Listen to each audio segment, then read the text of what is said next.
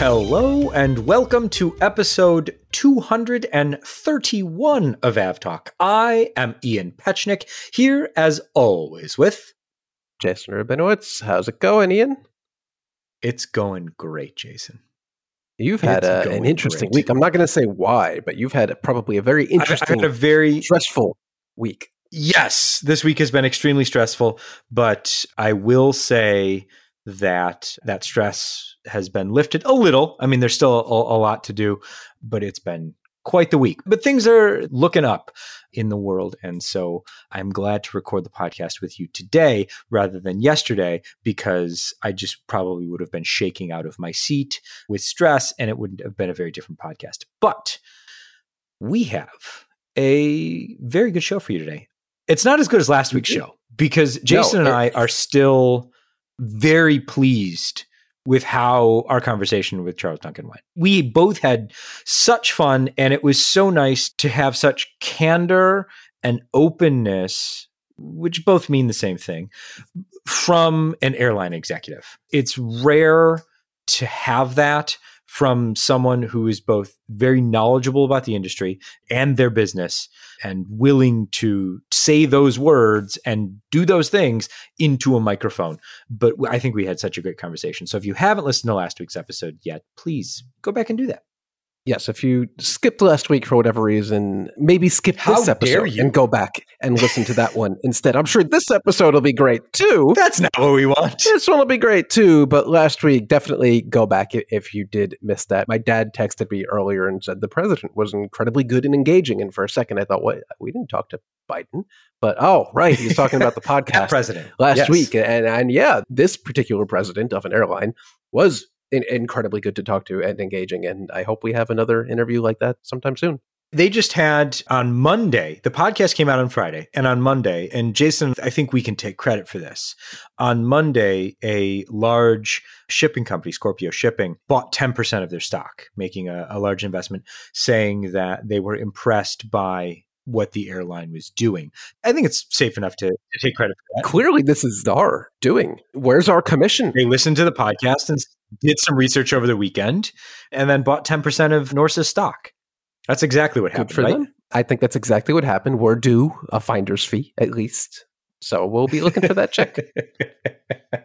It's in some sort of It's in the belly along with a bunch of salmon on Norse 787. On Norse, it's in one of the salmon. Jason, shall we start this week's news with a follow-up from last week in Russia, or should we go straight to the UK and what happened earlier this week? Dealer's choice.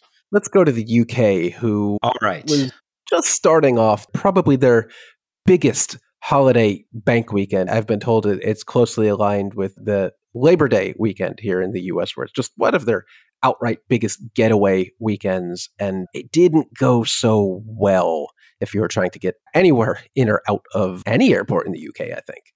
Yeah, because the flight data processing system, which is the system that, among other things, processes flight plans for all flights into and out of UK airports that are managed by NATS, which is the air navigation service provider for the UK. That system went down for many, many hours on Monday. A big enough headache that a large chunk of flights were canceled. And I don't know if it was all flights in the UK after about 9 a.m., but nearly all flights in the UK after 9 a.m. were at least significantly delayed, if not outright canceled. Yeah, there was never a total grounding of flights. There were diversions, I believe. Correct. Very long list of delays and cancellations, but it wasn't like what we've seen in the past with the FAA a couple times recently, where they just had to shut the whole thing down and block all departures. This was more of a delay in basically the bandwidth of flight plans they could process. Since the automated systems were not working, they had to plan flight plans manually, which is a lot more time consuming. So instead of maybe 30 flights departing an hour from Heathrow, they could only do 10. Those numbers I'm making those up, but you get the idea. Right. So, and we've seen this happen before with certain airlines. It's happened with BA before, where they had to process everything on paper by hand. It's happened with Southwest, where they were doing paper tickets and paper boarding cards, and other airlines from time to time. This has happened before. To quote Nats, a release from yesterday on Monday's failure, quote, initial investigations into the problem show it relates to some of the flight data we received. Our systems, both primary and the backups, responded by suspending automatic processing to ensure that no incorrect safety-related information could be presented to an air traffic controller or impact the rest of the air traffic system. There are no indications that this was a cyber attack, end quote. So something happened. I'm sure the Nats is working on a full report that is due to the UK's Transport Ministry on the 4th of September. So we should know more next week about what exactly happened. But as we know now, it was not, or they're telling us it wasn't a cyber attack. And they've also said that it won't happen again.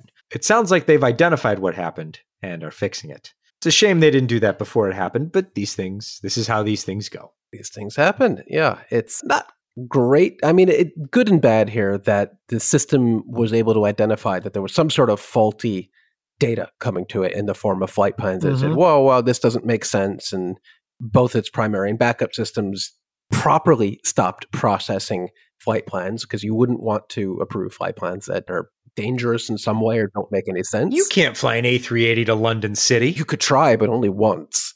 So it's a good thing that's what I always tell people. You can land anywhere once. That's true. It's a good thing that it stopped processing that data, but bad that apparently it was able to happen and took so many hours to identify the failure and kind of get things back in operation.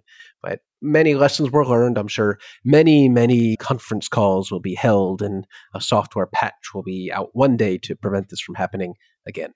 Yeah. So effects still occurring a few days on based on all of the people that were affected and trying to rebook them and reaccommodate them. But things are moving much more smoothly now.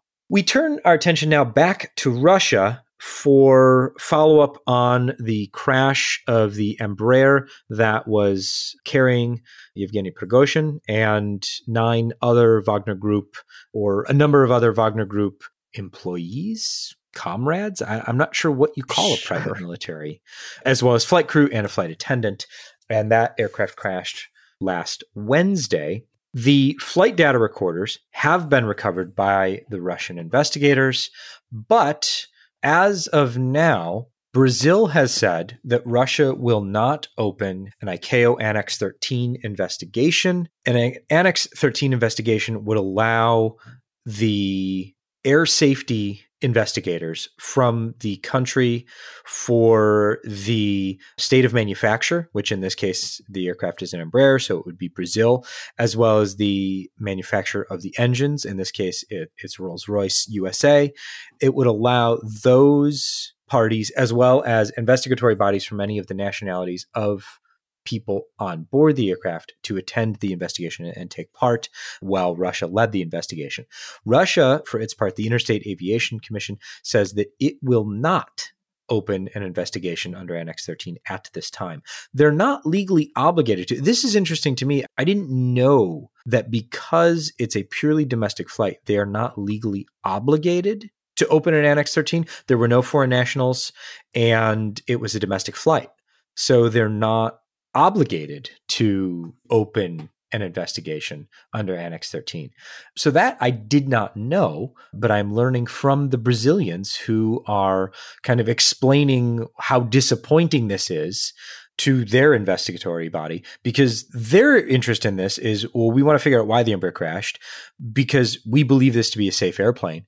And if there's something wrong with the airplane, we want to know. Reuters reports that 802 Embraer regional jets are built on the same platform, have been built on the same platform as the Legacy 600. So it's important to them to know whether or not this was, in fact, did something happen because of the aircraft, or did something happen to the aircraft?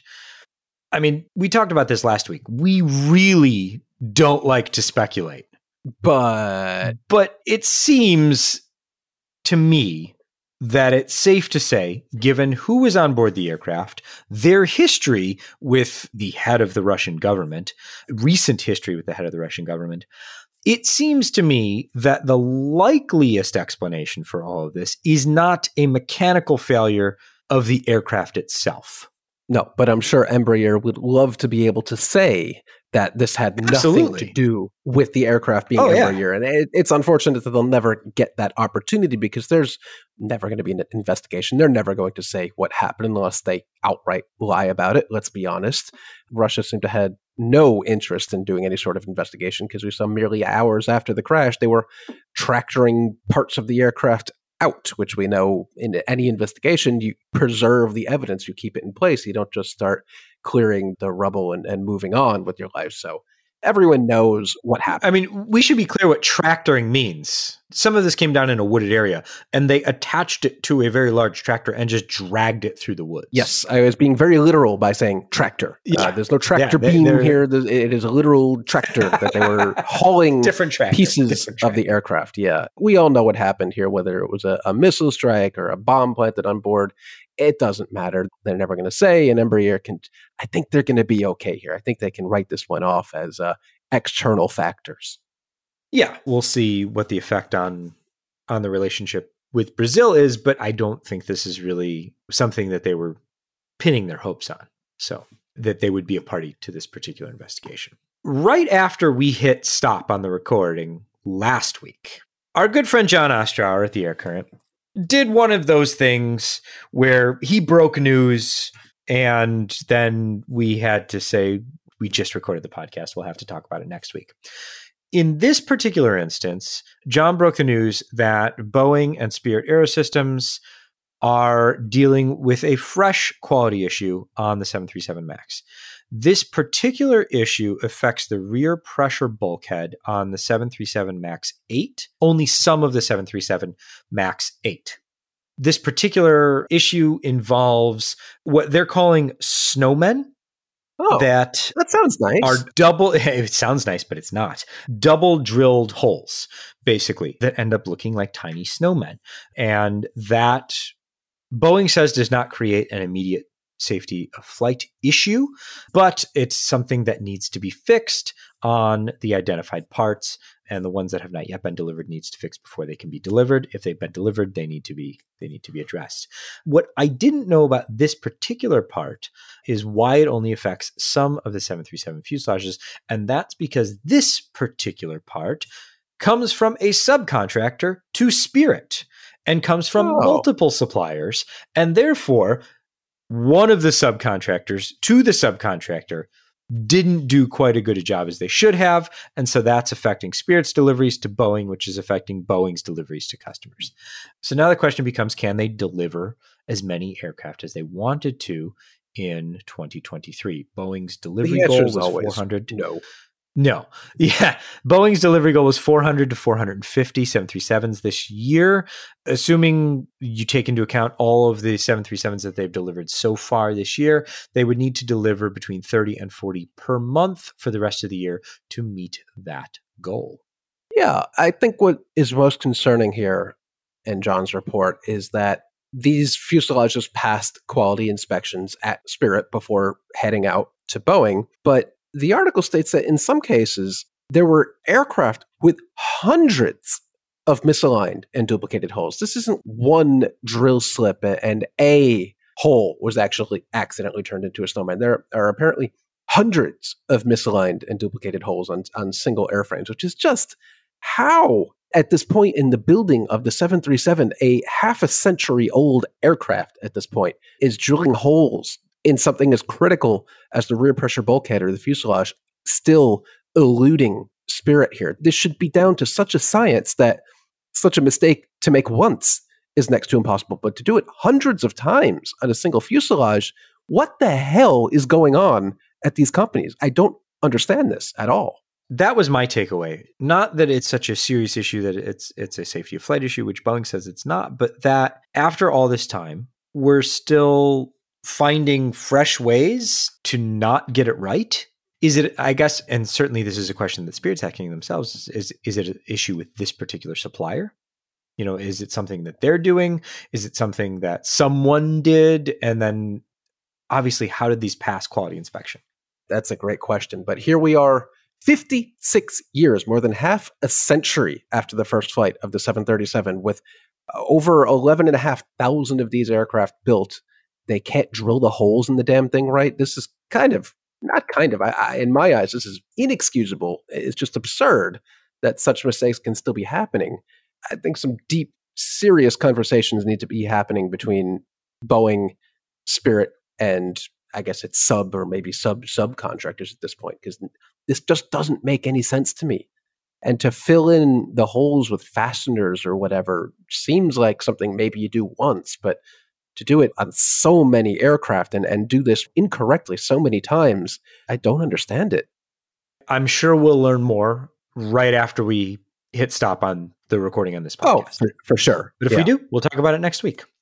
Earlier this week, and by earlier I mean yesterday, on the 29th of August, the Federal Aviation Administration introduced a new urgent airworthiness directive that relates to the Boeing 777, and it's to prevent fuel tank fires, which sounds pretty important to me. You want to prevent those. Those are important to prevent. And you don't usually hear urgent unsafe condition. Those are not terms that the FAA uses all that often. Yeah, so what this deals with are fastener cap seals on the inside of the fuel tanks. And the FAA says that those fastener cap seals are, quote, a critical lightning protection feature. Particularly true for the center wing fuel tank, which typically contains flammable fuel vapors more frequently than the main wing tanks. Boeing sent out a service bulletin in 2021, but that included incorrect information, which seems to be why this is an urgent fix, because there was already a bulletin to address this condition, but there was incorrect information in that service bulletin. So this is where the urgency comes from, because we were already supposed to have this fixed. More to the point, this takes effect on the 15th of September and gives airlines 30 days from the effective date to determine whether or not their cap seals need to be replaced. So this is all going to move pretty quickly once the airworthiness directive takes effect. Yes, and the FAA says if these seals are not replaced properly and the associated fastener has poor electrical bonding to the airplane structure for any reason, the fastener may spark during a lightning strike and cause a fuel tank explosion. Wow, that escalated quickly towards the end of that. Yeah. I have a couple 777 flights before this AD goes into effect. That's nice. Hope we don't fly through any storms. Yeah, this one's a doozy. Again, it's not to say that all of these aircraft are unsafe. It's to say that there could be an unsafe condition and you need to check your fuel caps, fastener caps. Yes. Flight Global reports that 291 affected U.S. registered 777s, including 200, 200LR, 300, 300ER, and 777 freighters are affected. Interestingly, though, 777s lacking a certain fuel tank are exempt. Not sure what fuel tank that would be. Maybe tail fuel tank? I'm not even sure if the 777 has a tail fuel tank, but apparently there are some versions of the 777 that are not impacted by this. All right, then. Well, Jason, that's your homework. Figure out which 777s are not impacted by this. All right, then. Shall we turn our attention to aircraft orders, aircraft routes, and new old airlines? We should. All right. Right after we hit stop on the recording last week, I think we just pick right back up where all the news happens as soon as we hit stop. Oh, yes. This was right after we hit stop. After we stopped recording. Yeah. Qantas announced that it is going to order more 787s and A350s and retire its A380s beginning in 2032. The fiscal airline will 2032. Yes, which who knows when sorry. It's Australia, so it might be 2079. I don't know. There's no way to know. Impossible. Absolutely impossible to know. A380 retirement date is from around 2032. Near 2032. The airline will take 12 A350-1000s, another dozen Boeing 787s split between 8-10s and 4-9s. And yeah, that was the order. That was the new aircraft, and out go the A380s. Yeah, the 787s are in line to replace the A330 fleet at Qantas, which They say the average age of that fleet will be 21 years old at the time the replacement program starts in fiscal year 2027. So these deliveries are still way off in the future. I'm assuming the A350-1000s will be a indirect replacement for the 10 A380s, which is interesting because the A330 fleet at Qantas is not that old.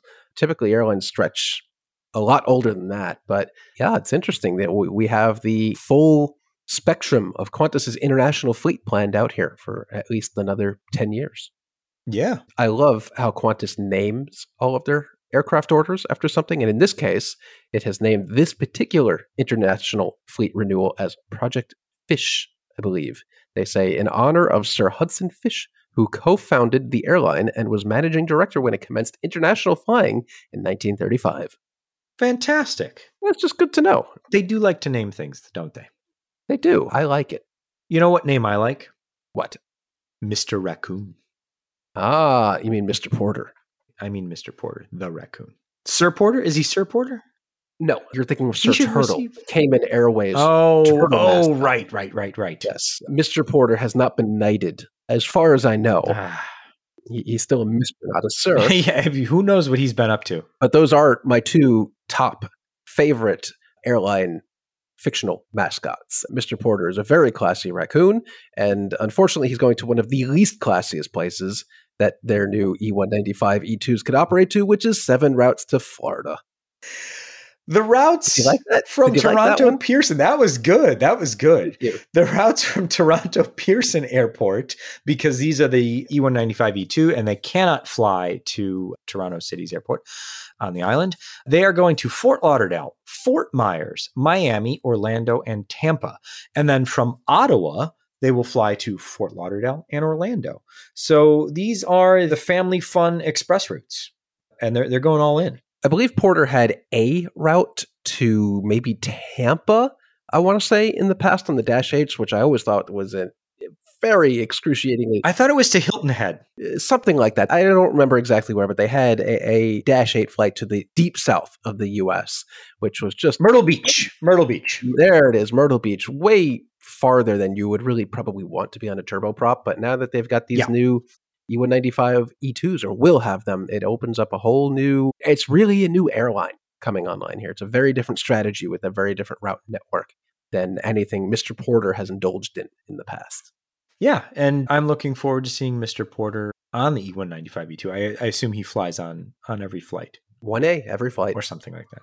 Okay, here's an interesting one. A few years ago, Monarch Airlines, the British holiday package carrier, went bankrupt and stopped operating in spectacular fashion. At the time, and I think still is, the largest repatriation, peacetime civilian repatriation effort in the history of the measurement of such things. There were lots and lots of people affected as the airline went bankrupt overnight. I mean, with some warning, but almost no warning. Not a whole lot. Not a whole lot of warning. Now, a new investment group is back, and Monarch is maybe coming back, but it's weird because it's like people are out there trying to pretend that they're also Monarch and the true Monarch and the real Monarch, and there's different competing Monarch accounts, and it's all the whole announcement was just bizarre. I'm not paying too close attention to this until there's something more tangible, more real. I mean, I get bringing back a brand name that was likable and widely recognized. So maybe that is Monarch. Maybe this is a good brand to bring back. But after the collapse of Monarch and then Thomas Cook, I guess there's a void to fill in the UK holiday space. Yeah, that package holiday. Yeah, I'm surprised the likes of EasyJet and Ryanair haven't absolutely gobbled up whatever happened in that void. But if there's room for one more, let's hope they do better than Redway. Oh, boy. I think that's certainly a different... Maybe they would have been better with package holidays. Maybe. Yeah, who knows? Yeah, but the goal, as I understand it, is to get their AOC and begin operations sometime in 2025. So we'll see. The plan right now is with Airbus A320 aircraft. No idea where they're coming from, how they're going to get them, but that seems to be the plan. And we'll follow this and talk more about it when there's real aircraft involved and there's an AOC to be had. But just something to I guess, follow along with. Keep an eye on. Yeah. So the JetBlue Spirit merger is under threat both from the United States Department of Justice and via private lawsuits. There's a group of travel agents and other travel professionals suing JetBlue to stop its merger with Spirit. And there were some court filings last week that were redacted improperly that gave us an interesting look at the plans for the post-merger activities of the two and soon to be one companies if things go through. JetBlue says, no, these aren't our plans. You misinterpreted our internal data and then said something that we didn't say. The response from the lawyer who made the improper redactions said, I'm just setting out numbers based on what your CEO has said themselves. So what happened is the improper redactions showed that JetBlue plans to increase fares from Spirit's current fares between 20 and 40%, or 24 and 40%. And that seems to fly in the face of, this will be good for consumers, you should let us merge. Again, JetBlue has said that's not what we said. You're taking our internal deliberations out of context. So it will be interesting to see how that plays out in court based on the improper redactions. But also, if that is anywhere near accurate, I can't see how that doesn't strengthen the Department of Justice's case against JetBlue. Yeah. And JetBlue is apparently not all that happy about this. That's an understatement. Redacting, I guess. And they have asked the judge for, quote, serious sanctions against the lawyers who are suing to block the merger.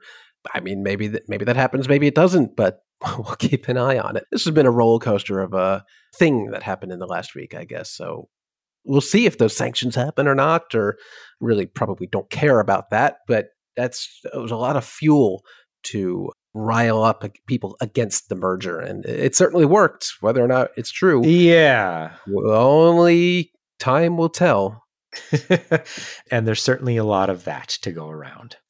Speaking of time, American Airlines has been fined $4.1 million for violation of the U.S. Department of Transportation's tarmac delay rules. This particular fine is, if not the largest, then one of the largest ever handed out by the Department of Transportation. I believe it is the largest, yes. Yeah. Dozens of flights stuck on the ground for long periods of time without letting passengers off. The tarmac delay rules, which came into effect a few years ago, it probably more years ago than I think they came into effect, but it feels like just a few years ago. 3 hours on domestic flights without providing, you can't keep anybody on the aircraft for more than 3 hours without providing them an opportunity to get off the aircraft. Most of these delays were at Dallas-Fort Worth.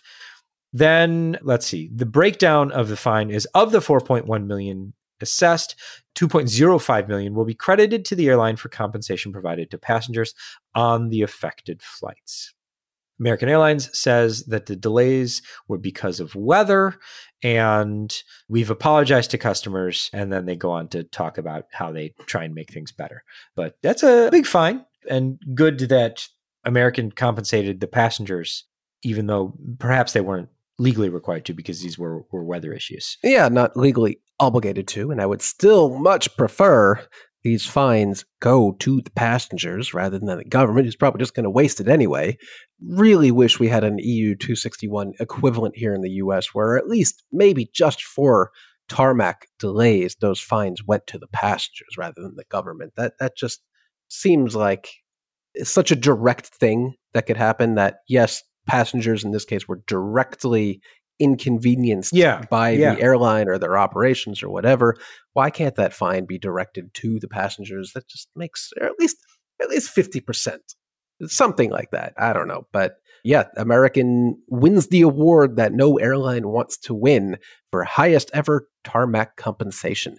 Though I have a feeling we're going to see quite a number of those handed out in the New York area this past summer when there were some meltdowns at LaGuardia. Well, we'll see. Where do we go next? We go supersonic, or soon to be supersonic. Boom has received the airworthiness certificate for its XB-1 demonstrator aircraft. This is the scaled-down pilot-only demonstrator for its eventual Overture supersonic transport aircraft. The first flight of the XB-1 was supposed to happen in 2020. It was announced in 2020, was supposed to happen in 2021. Events ensued, and so they are targeting sometime in the future for first flight of the XB-1. They've been doing taxi tests, but we don't yet have a date for the first flight. But at least now they have the airworthiness certificate, so it's coming soon-ish, we hope. Be interesting to see. I don't think we have much to say beyond that, other than, hey, when it happens, we'll track it. What about an adults-only cabin? We got a few emails about this from listeners who wanted us to talk about this. And I looked into it, and this is Corendon Airlines is going to introduce an adults-only cabin on its A350 fleet, which is joining the airline starting for the winter. They're going to fly 5 times a week to Curacao, and they will have an adults-only cabin in the front of the aircraft where there will be adults only. I don't know how many more different ways to say that. But this isn't new. It's not novel. There are other airlines that do this. Jason, I think Scoot is one of the others that's consistently had this particular kind of product. 787, yeah. It'll be interesting to see how that goes. We talked about this a little before the show. This isn't new, novel, unique, or whatever. This has happened with plenty of airlines over the years. But I think, Ian, you said that, yeah, they're probably doing this to stir up some excitement and news hits for its A350. And it worked, because I did not know that they were getting A350s anytime soon. So mission accomplished, PR firm or internal comms or whomever. I am now aware that this airline is getting A350s. Let me step back. They're not getting A350s. They're using World 2 Fly's whatever. A350s. They're going somewhere new that they couldn't go before. But it sounds like they're going to be Corendonized, if that's a word. It could be a word now. Jason, you thought this was pretty cool, and then you sent it to me, and I said, yeah, that's pretty cool. And what's going on in Singapore at Changi Airport? Again, not novel, not unique, isn't something that has not been done before. That was a double negative, but you get it. Changi has installed some automatic jet bridges, or maybe not automatic, not yet. They are push-button jet bridges. So typically today, when a flight blocks in or is blocking out, there is a human being on basically a joystick that has to manually maneuver the jet bridge, which, as many of you have experienced in the past, Ian, I know this includes you many times, that last 10 feet of moving the jet bridge can somehow be the most frustrating, time-consuming piece of an entire journey. It is not an easy thing. I'm not saying that this is due to incompetence or just bad driving. These are heavy, big machines that you're driving with the joystick and a couple buttons. Getting it right takes a lot of practice, but man, does this ever seem like the kind of thing that can and should be automated. And if an airport like Changi is doing it, gives me hope that other airports can do the same kind of thing. So in this case, a ramp worker actually enables the jet bridge on the ground by just turning a key and pushing a button. And the system uses all sorts of door detection, lasers, sensors, things. I'm sure there's all sorts of beeping and booping. And the jet bridge just automatically aligns with the doors. And that's that.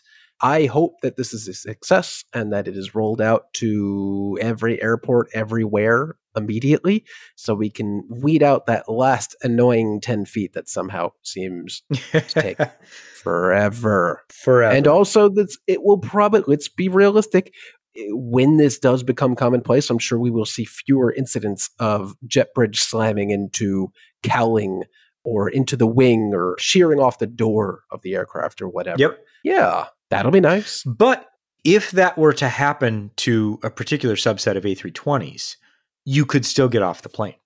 Yes. But how? It's a long drop without stairs attached to those aircraft. Well, how about you put stairs in the aircraft, Jason? Again, not novel, not unprecedented. If you've ever flown Ryanair, you have almost certainly boarded a 737 using the built-in air stairs. Or if you've been lucky enough to fly in a Boeing business jet, you may have boarded that way too. Business jet? Lucky if you. Any U.S. government officials are listening and you're regularly flying on C-40s, then same deal. But yeah, Airbus now they've installed, and there was video this week from, I think it was from inside the final assembly line in Hamburg, of air stairs on an A320. So slides in underneath the L1 door, and then when you want to use them, they press a button, the door slides out, stairs come out, fold down, and away you go. Yeah, and I learned a lot about that this week. Apparently, the earliest models of the A320 the A320-100 did include this as an option from the factory. I think some of the early, predecessor to BA aircraft had these, maybe some of the Air France models as well, maybe the Air India models. This was a thing that I guess just not a lot of airlines picked up, so Airbus discontinued it, and it is now available on the Neo, I think through third parties, because Lufthansa Technik is tagged in this, so this might be just a vendor proof of thing. Concept or ACJ, maybe not a proof of concept, but yeah, for the ACJ, it is definitely an option. I don't think you'll be seeing this coming to any commercial airlines, and apparently the A320 door is quite a bit higher than it is on the 737, so it's a lot of just extra material, extra weight to get that door, or the ladder in that aircraft. But we'll post a link to the video because it's just weird to see. The ladder's actually at a pretty steep angle as well. I think much steeper than the 737. So you probably wouldn't want to use this for passenger boarding for a commercial flight, but sure is interesting to watch.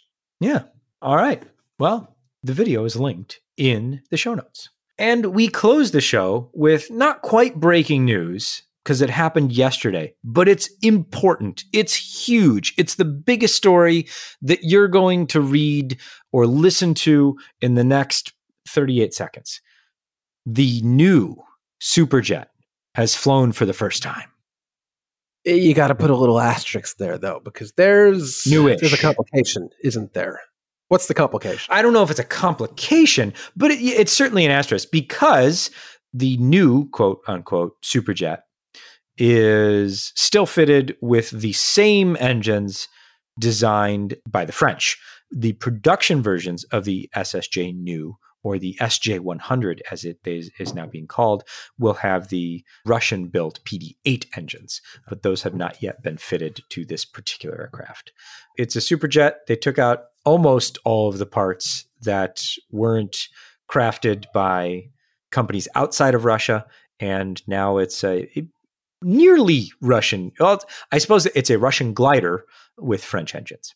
All right. That's something. Good luck to them and getting the Russian version of those engines, because it sure seems like they're going to need it at this rate. It doesn't seem like the sanctions necessitating this for happening in the first place are really going to happen anytime, or be lifted anytime soon. But I guess it's good for them that they got all of the other avionics and all of the other systems, hydraulic, whatever, homegrown at this point. Because remember, the Superjet, its selling point, its big selling point was that it was not a Russian aircraft, that it was an internationally sourced aircraft built in Russia. And that is very much not the case anymore. No, it is not that. And we'll see who buys it, or who is told to buy it. There it is. Let's see. Next week is Dorkfest. Jason and I will both be there. Many of you have emailed to say that you are going as well. That's next Friday. It begins next Friday. Dorkfest is actually on Saturday morning, the 9th, 11 a.m. in the park across the street from the In-N-Out at LAX. But there's the NYC Aviation event at the H Hotel rooftop on Friday night, if anyone's going to that. I believe I will be in attendance for a little bit at least, and then I'll be around all day Saturday and Sunday morning. So if you are planning on coming, by all means, stop by, say hello, don't be shy. We would love to talk with you and see you there. So I hope many of our listeners will be joining us in LA for the weekend. All right. Looking forward to it. Yeah, me too. It's going to be a nice time. But for now, we say goodbye. This has been episode 231 of AvTalk. I am Ian Petchnik, here as always with Jason Rabinowitz. Thanks for listening.